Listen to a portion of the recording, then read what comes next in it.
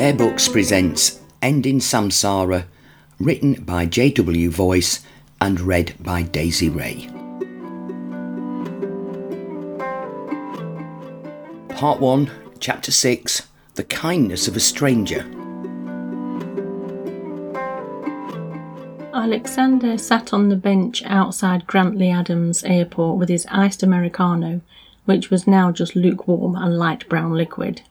He despised airports and wanted to soak in every last second of sunshine before he was confined to the building for at least 90 minutes of miserable pre-flight purgatory. He drained the plastic cup. The last mouthful was weak and bitter. He stood up, venting a moderate sigh, and gave one of the lower pockets of his cargo shorts a firm pat to feel his passport. After extending the handle of his carry-on to its full height, he strolled towards the building.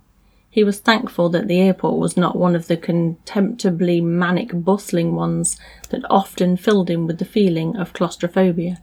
The atmosphere inside still seemed somewhat incongruous, a break in the mellow character he'd grown accustomed to elsewhere on the island. Just as he joined the intimidating check-in queue to commence the dreaded ordeal, passport in hand, he heard a voice. "Sir!" they yelled. The little cry was persistent but lost in the surrounding chatter. A moment later he turned back to see a small, dark-skinned girl, perhaps no older than 18. She was dragging a battered old suitcase behind her and holding something out in her other hand. "So you dropped this," she said unmistakably to him. He looked at her, somewhat puzzled. When she was no more than a few feet away, he noticed she was holding a phone. His phone. My goodness! He patted the top pockets of his shorts, feeling his wallet on one side, but nothing on the other. "Is that mine?" "Yeah, I saw you leave that bench outside before I sat down, and then I found this by my feet when I went to get something out of my case." She handed it to him. He pressed the centre button to see the familiar flicker of his wife's face on the screen. "Oh, you're an angel," he said. "Thank you." "No problem," she said with a smile, looking as though she was about to turn and walk away. "Wait." He scrambled for his wallet and pulled out the only note left inside, a creased and worn 20. "Here, have this for your trouble." The girl shook her head and raised a hand. "No, you keep that, sir." "Listen, it would have cost me a lot more than $20 worth of hassle if I'd lost that phone." He waved the note. "Please take it." The girl briefly inspected it. "Are you sure?" "Of course." He thrust it towards her. "Just avoiding an ear-bashing from my wife is worth considerably more than that." The girl laughed and took the money. "Oh, speak of the devil." He felt the phone vibrate in his hand as the name Victoria flashed up on the screen. "Thank you," said the girl. Glancing at her worn-out clothes, Oleg thought she could do with the money. "What's your name?" "Sherelle," she replied. "Thank you, Sherelle," he said. "You have a lovely day." "You too, sir." Surprised he'd managed to swipe the screen in time, Alexandra answered the call. "Oleg," said Victoria, "I didn't think you'd answer. Are you not at the airport yet?" His wife had a point. If he'd not been so absent-minded, the phone would have been switched off by now. Suppose he forgot to do this before it was stowed away in the overhead compartment, and it somehow interfered with the electronics in the plane? "Then why did you call?" he said in jest. "It's to do with the camper van for Ivan. I've seen one that looks perfect. There are only a few minutes left to bid and just one other bidder. Are we willing to go to 8,500? That's 500 more than we spoke about." "That's why I called. If you didn't answer, I was going to continue looking." "Does it have everything they need?" "Yes, the onboard generator, maybe a slight fixer-upper, reputable seller though. It's perfect for the price." "Then go ahead. You always know best." "Okay, thank you." "I'm going to have to cut you off, dear. I'm about to endure my pre-flight molestation." Victoria tutted loudly. "Goodbye, my love. Safe flight. Here's hoping they don't detect the half kilo of cocaine in my arse hot Oleg." Alexandra chortled. "Bye, dear. I love you." "Love you too." The old man always used jokes to distract from his anxiety. He didn't have a phobia of heights, nor was he filled with dread by the actual experience of flying. It was the system itself, the queuing, the emptying of his belongings into the ghastly grey trays, and the orchestrated and orderly system that was so uniform in all these buildings. Then when he'd nervously passed these tests, he despised the feeling of enforced confinement while he waited to board. If you were to compare the septuagenarian's typical relaxed demeanour to that of this uneasy pre-flight Alexander, they would seem like different people entirely. He filled his tray in a glum, methodical manner, quickly removing every item from his pockets. Then he slid off his watch, wedding ring and belt, taking no chances. As he knelt down and started to undo the laces of his shoes, the female security officer approached him. "You don't need to do that, sir," she said. Oleg waved her off. "It's fine." The lady was almost certainly correct. His shoes did not contain a single metallic component. But he refused to risk a pat-down. He clutched the waistband of his shorts to stop them falling down, noting how much looser they were. A tentative stroll through the detector produced no discernible beeping, but he was still concerned that his luggage might be held up on the conveyor. When it wasn't, he quickly appropriated his belongings and found his departure gate on the nearest screen. Once at the gate, the 45 minutes until departure could not have passed any slower. He lacked the basic concentration required for reading, and he was too on edge to even attempt meditating, although this was likely due to his inexperience in the practice. When the woman at the kiosk eventually gestured for the passengers to board, Alexandra shot up like a dog, playing fetch, and joined the queue. Entering the aircraft, he gave the attendant a weak smile as she directed him towards his seat.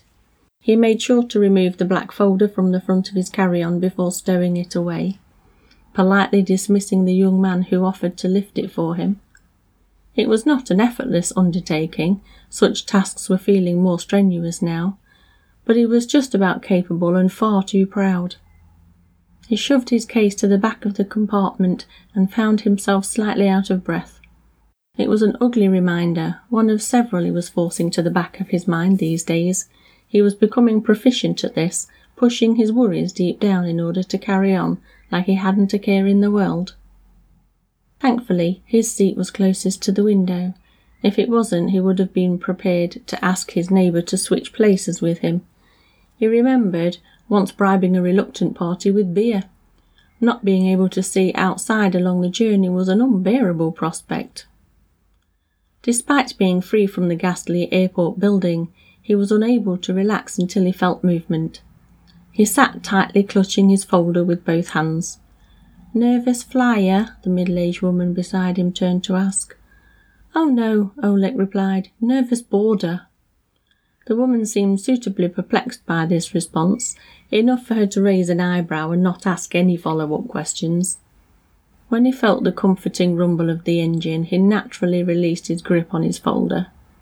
When the plane started to roll forward, he leant back in his seat, and when he felt it lift off from the ground, all his tension and anxiety was lifted with it.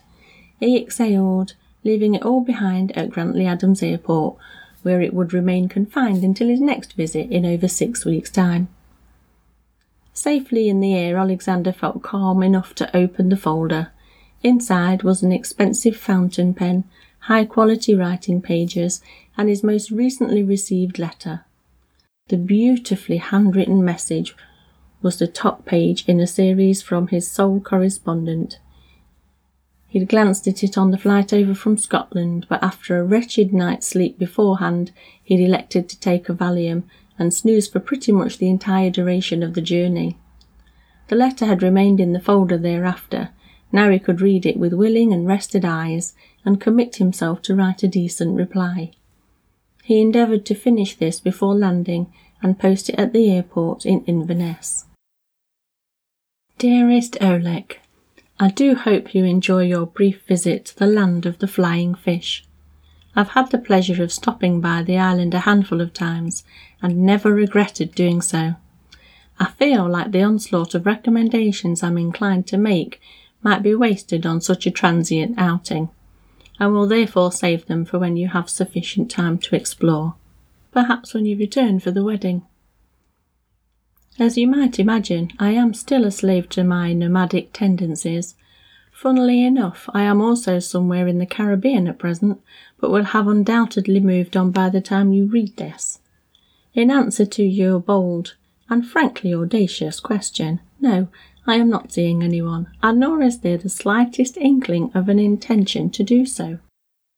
You are perhaps the only person in the world that I would indulge with such personal details, but yes, since you ask, there have existed a handful of men captivating enough to make me reconsider my thoughts on the matter. I am not the unhappy spinster you consider me to be. Actually, I encountered one such person while on the Clean Water Initiative in the Congo a few months ago. He was an interesting and good-natured fellow. We certainly had a lot in common, and our wonderful conversations often went late into the night.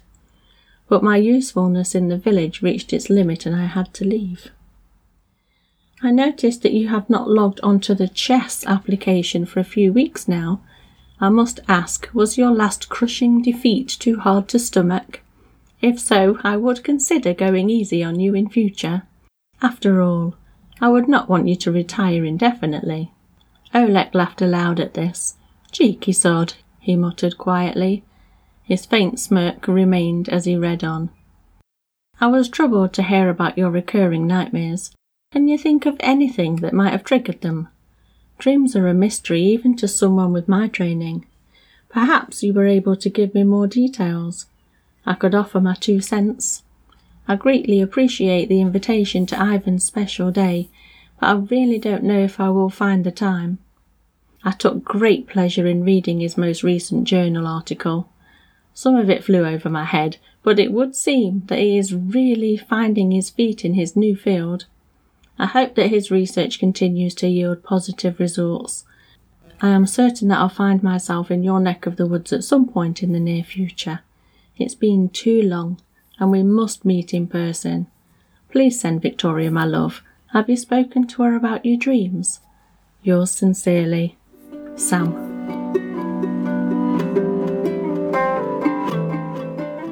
If you'd like to learn more about JW Voice, the author of this story, pop along to the show notes where you'll find a link to him right there. And as for Bear Books Podcast, we're on all your favourite social media, Facebook, Instagram and Twitter.